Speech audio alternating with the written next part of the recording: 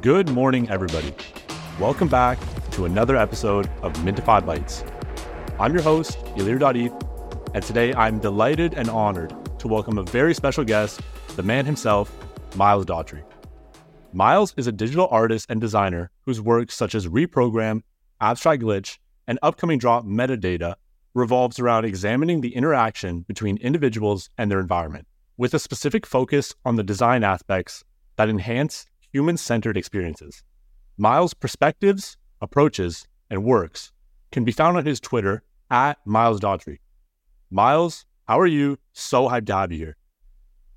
I'm blessed, man. Thanks for having me. Pleasure to join along for a conversation and hopefully get to know more about you guys and vice versa. Awesome. You know, I always take it as such a privilege anytime I have artists or creatives on here. I honestly find artists and creatives just the best people to talk to. With that being said, every artist, not only through the stories they tell, but through their own lived experiences, have their own story. With that being said, I would love to know your beginnings and growth as an artist and a creative. Yeah, so I started out about 10 years ago, fashion design. I went back to school to learn more specifically within fashion design, but also took a lot of electives. So art, product management, supply management, various things kind of related to fashion, also just kind of mandatory electives. And so from there, I just started kind of building my perspective. I was really eager and excited to learn how I could transform what I see and how I could continue to, or just initially create outside the box concepts. And so between schooling and then a lot of lectures, I kind of started to really gain footing on a direction. I was listening to a Virgil Abloh lecture, and he was really talking about his experience and his degree and formal study of architecture. And so it kind of sparked the initial idea in my mind, planted the seed that, hey, the greatest designers kind of have these unorthodox perspectives and kind of foundations that then really make, whatever they're designing or their silhouettes have a different effect, a different feel to them. And so I really kind of took that breadcrumb and started to, take off from there, doing as much as I could to absorb the creations of other people who inspired me, the Damien Hirst, the Marcel Duchamps, the Ellsworth Kellys. And then from there, I think I really, defined, what was important to me and what I wanted to get at, and the narrative that I felt was important for me to push, which is sustainable design. That's great. You said the narrative you chose to pursue was sustainable design. I want to know, how does digital art in your eyes kind of play a role in sustainability in a way that you didn't find in fashion? That's a great question. So I was probably my second year in fashion design. I took a textiles class and really started to learn about how fabrics are made and the consequences, the, eco footprint that, companies, manufacturers, businesses push out when they create a garment. Everything starts from a seed, and then from there it gets dyed or bleached into whatever color, the end, creators try to create. And then, that is the process, which is kind of the most dangerous and least amount of sustainability connected to it. And so I kind of started really pushing away from that being an idea that for me was native to how I learned to express myself and what I wanted to stay true to. And so I started playing with repurposing products that were already kind of within our ecosystem, products that already exist within the supply chain. So I'm not asking a manufacturer to recreate something, to take from resources that haven't been yet maybe tapped into. I'm tapping into things that one way or another would get used. And that led me to doing a lot more digital design and using acrylic for kind of the physical output. which then kind of parlayed into me getting more involved with digital work, and whether that's framing it in traditional art, or whether that was painting it as a reflection of the digital design, or whether that was again printing on acrylic with inkjet printers. This became kind of something that made sense to me, and then from there I kind of got into blockchain and got more into crypto, and then I started hearing about NFTs, and then I started connecting the dots of the importance of provenance, the importance of immutability. These are things that are sustainable, right? As we become more of a digital society, as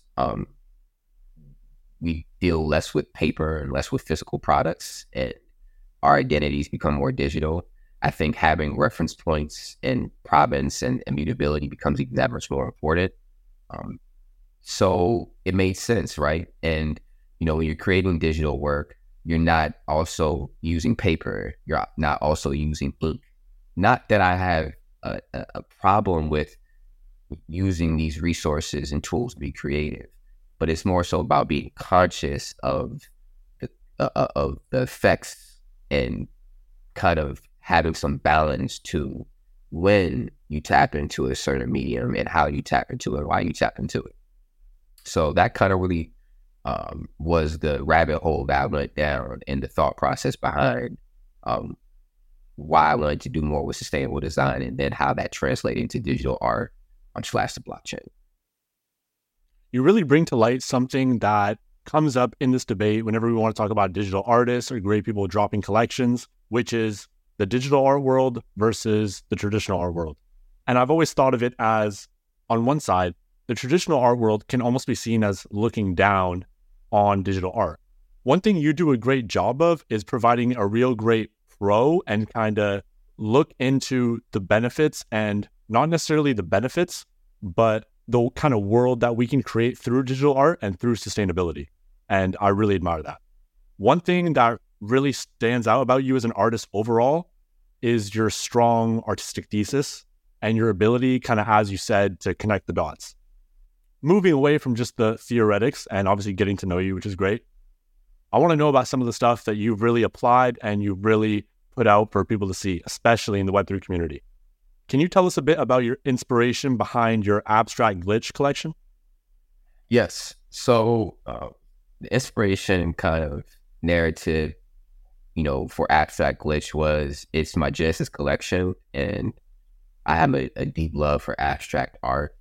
When I was first getting into art, I was trying to locate and find how I could articulate myself, because if you don't have any kind of formal training and you don't kind of delve into the history of art, you'll think that if you don't create straight lines and if you don't create beautiful paintings, then you're not an artist. It wasn't until I took Art 101 that I realized something as simple as organic lines, or applied lines. Like, there's so many different forms and techniques and principles that we use as creators to establish visual hierarchy, that we use to establish various different things. And so, to me, abstract art, beyond Duchamp's contribution of conceptual art, which was the initial engine to kind of change how people viewed art, which is around the 1910s. Beyond that, that really inspired the second movement, which is abstract art, in my opinion, which, technically speaking, abstract art became one of the largest movements throughout history, because more people could do it, right? It was abstract. It was free-flowing. You didn't have to stick to a certain type of style. You have to stick to a certain type of perfection. Imperfection was the equivalent to perfection when you're doing abstract art. Imperfection is almost better than perfection in abstract art. As a creator, you are creating what you feel, not what you think you see or what you think you should see. And so that was one of my favorite kind of forms of art, abstract art. And so then when I got introduced to Web3 and I started learning more about the creators and I learned about Xcopy, I did really enjoy his use of glitch work. Not that he was the first to do it, but, he planted the seed for me, proliferated ideas, within my atmosphere. And from there, I also appreciate his use of color and his use of composition, and also how he's created a really strong community off of the cultural dynamics of Web3 grifting, for example. This was cool to me. And so that was probably 2.5 years ago, but I was at a different place. I was creating different things, and I don't just create to create. I don't just create to make money. It's not about that for me. If I'm going to say something, I'm really going to be getting at something. I'm really going to have something that is sustainable and that 3 years from now I could talk about with depth. And so I wanted to kind of merge those two worlds because I haven't seen in Web3 abstract collection that was glitch. Not that I haven't seen things that have abstract ties connected to them, but I felt that I really wanted to, push out an idea that merged those two worlds. And so, I created that as a Genesis drop that was free. That also gives you access to some future things I'm working on. You don't just create to create. I love that. And that's seen everywhere in your artistic thesis. And it's what makes your work honestly so great. You mentioned something about imperfection as art. And to me, that obviously applies to life overall in the abstract way, you could say, that we view things. We've created a culture of perfectionism that really plagues creatives. And I was talking about this with Daughtry the other day. How do you overcome the challenge of the idea of perfectionism or a piece of work being not perfect, but adequate, especially considering all the eyes and attention that art inevitably garners? That's a great question. I think whenever you try to penetrate any market, you have to, I'll say this a lot, you have to really try to, you have to really establish what you're trying to get at and what you're trying to accomplish. What's the narrative? And then you have to establish how you're going to demonstrate that. What's your demonstration? And for me, that's why I am not plagued by this idea that I need to put out a certain amount of pieces, or this idea that I'm looking for people to accept my work. That's the biggest thing I think people don't realize. Somebody the other day reached out to me and asked me how they could become an artist. And I told them, it's not your most traditional answer. Most people might say, go get Procreate. Let me take a step back. Not most people. Some people might say, let me get Procreate or go get Procreate or go get AI or go get Figma. But I'll tell you, go research. Go find somebody that you resonate with. Go find someone that you look at their work, you hear them talk, and they move you. They influence you.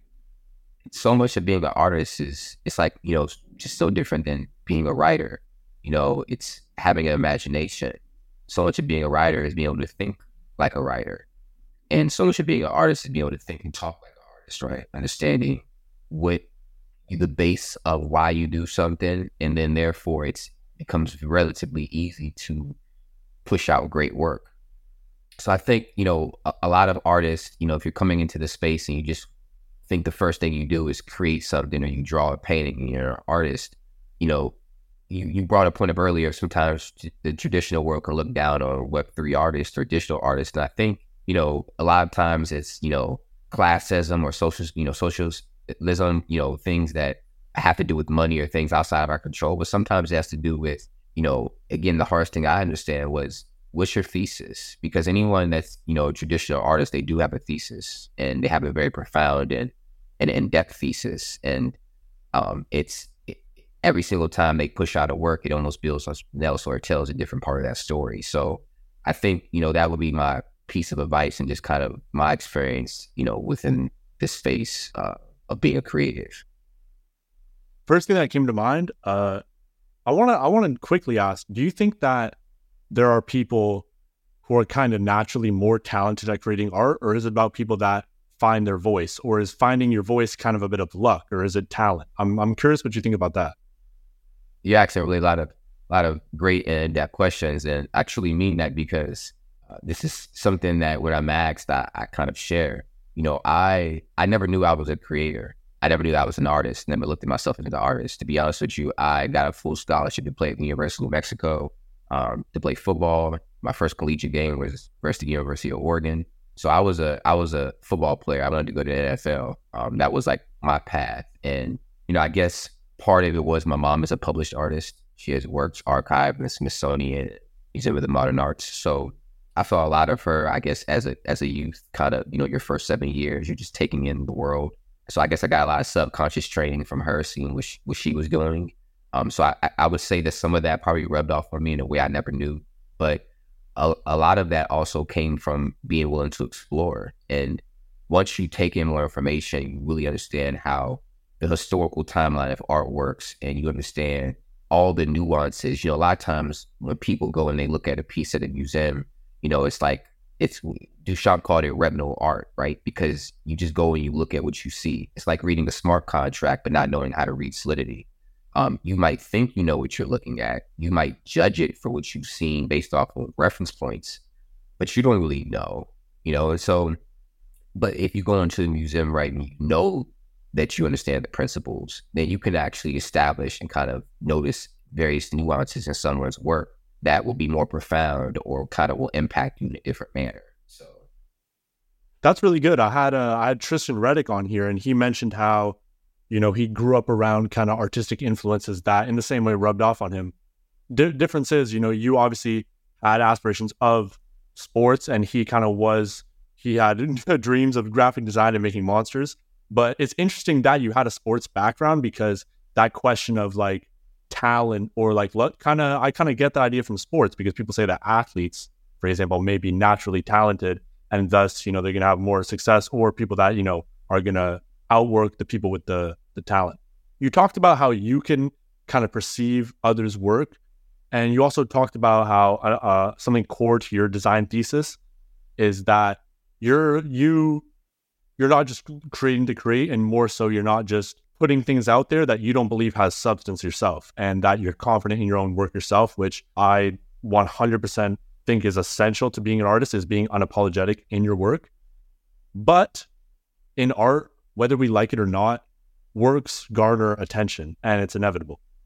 How do you balance creating art for yourself versus creating art that an audience is going to interpret? I create based off of how I see the world. And that's, why a lot of times I say design plus environment. I'm more concerned about the environment. And I'm looking at the responses from people.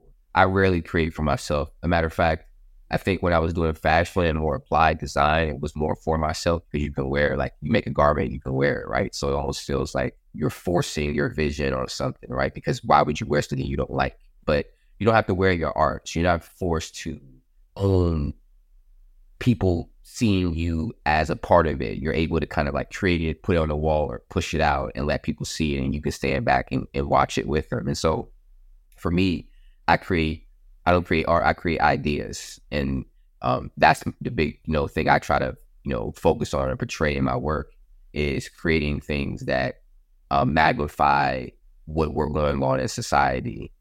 The interpretation of my work is always interesting, because again, I take a lot of my inspiration from Duchamp, and I'm always trying to propose ideas. The art for me comes second. The idea is far more valuable than the art.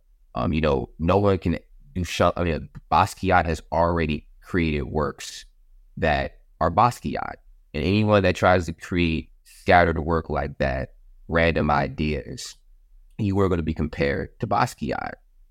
That's the reality of it. But ideas are native to us all, meaning we all have our own individual eclectic IP, and you build that IP by just opening yourself up to more reference points. So I don't create art, I create ideas. In an alternate universe where you are in the NFL, you would have you would have the best like post-game conferences. You'd be amazing in the press conference. So much to take away from your creative process, and every day that I'm fortunate to be able to connect with amazing creative minds like yourself just kind of adds to my perspective. And I know that everyone listening can thank you for that as well.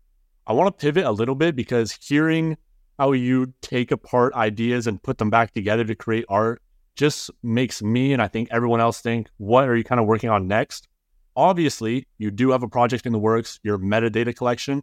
If you can give us a little sneak peek and the design thesis into that.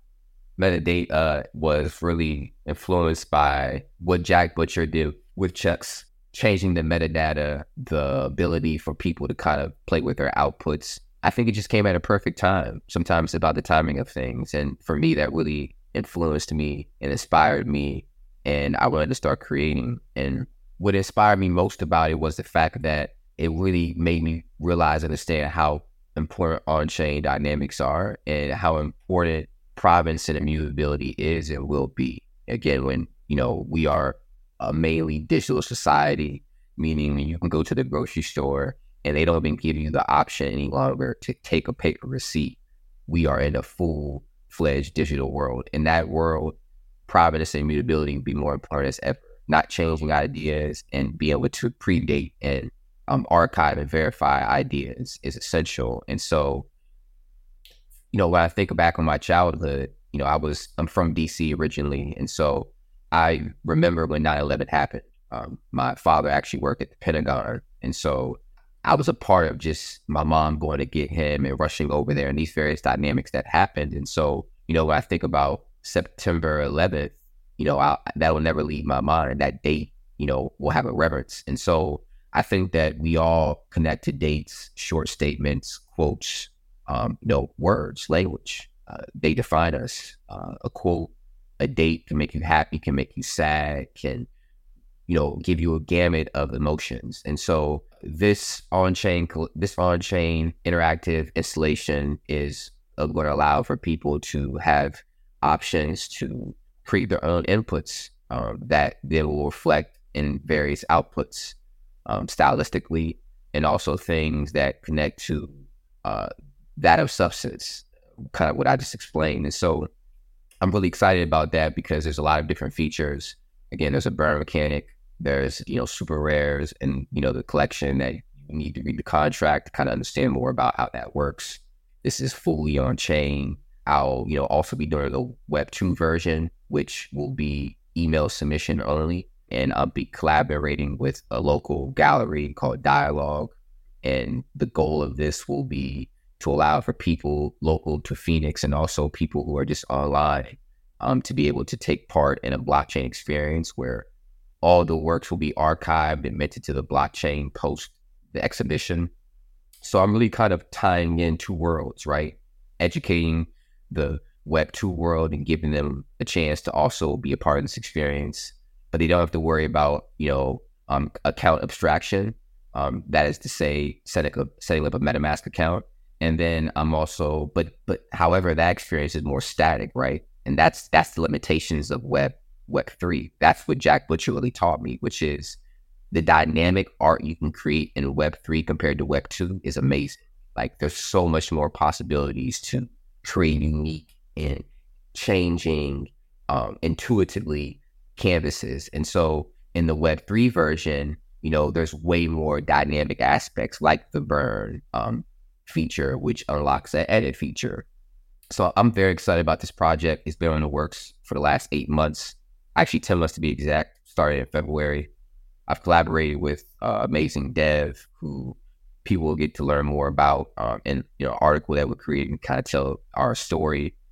We met on Twitter or X now around the whole time of Jack Butcher's drop. And it's also rare. I've been in this space for 3 years now. It's also rare that you find somebody as passionate as this dev and as talented. And we've gained a nice relationship and bond, which is all part of the process. It is what makes art, the convergence of ecosystems, the convergence of fellowship, the convergence of data. So I plan to drop this early Q1. So hopefully in January, and it's going to be a lot of fun. I'm very excited about it.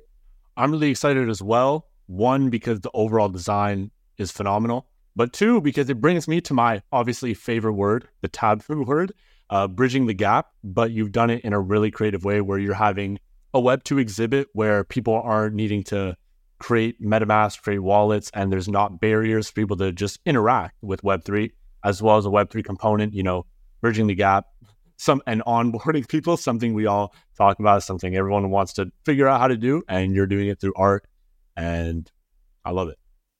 One last question I want to ask you, just overall, where do you see the future of digital art in about 5 years? I think that in the next 5 years, you'll have more and more people who, I think it becomes more competitive. I think it becomes more saturated, obviously. I think, kind of off of the inspiration of XCopy, there'll be a lot of grifting, people who are coming into this space trying to make money off of it. But I think even more importantly than that, because there's two sides to every world, correct? Just want to kind of be honest. And how I dissect what I think, what I see. There's going to be the most innovation we've seen maybe in the last decade. There's going to be the next Basquiat's, the next Warhol, the next Damien Hirst, the next Ellsworth Kelly, the next Marcel Duchamp, Picasso. You name them, you're going to find them in this space. I think Web3 will set the tone for what installation art and dynamic exhibitions can really become. And I think the people who are here who have either found their voice or on a true journey to find their voice and to use the technology of this, blockchain in general, and then, the relationships that you can create in this ecosystem to better society or to push ideas out or to expand on the current foundations that have been paved from the creators that have come before us. I think this is the place where that's going to be done. I think getting further away from auction houses and the greed of free ports and how those financial instruments work to deprive artists of what is their due earnings and their right to have royalties, and also not allowing for art to be seen at public domains because it lives in the storages of warehouses simply to be leveraged for financial instrument. So I think there's so many good elements that can come from Web3, and to me that connects to digital art. So I'm very bullish on the future of what I think is going to be created and what creators are going to create. You said this is the place to do it. And honestly, we're the people that are fortunate enough and blessed enough to be able to be here on this journey and create that next iteration of the web. Well, Myles, I can definitely say I've learned so much from you today, and I think all of us listening have. I want to genuinely thank you so much for coming on here and sharing your story, your inspirations, and the process that goes into your work. Thank you. I appreciate that. And remember, ideas proliferate, y'all. With that being said, I will see you all on the next episode of Mintify Bites. Thank you all for listening, and let's keep building.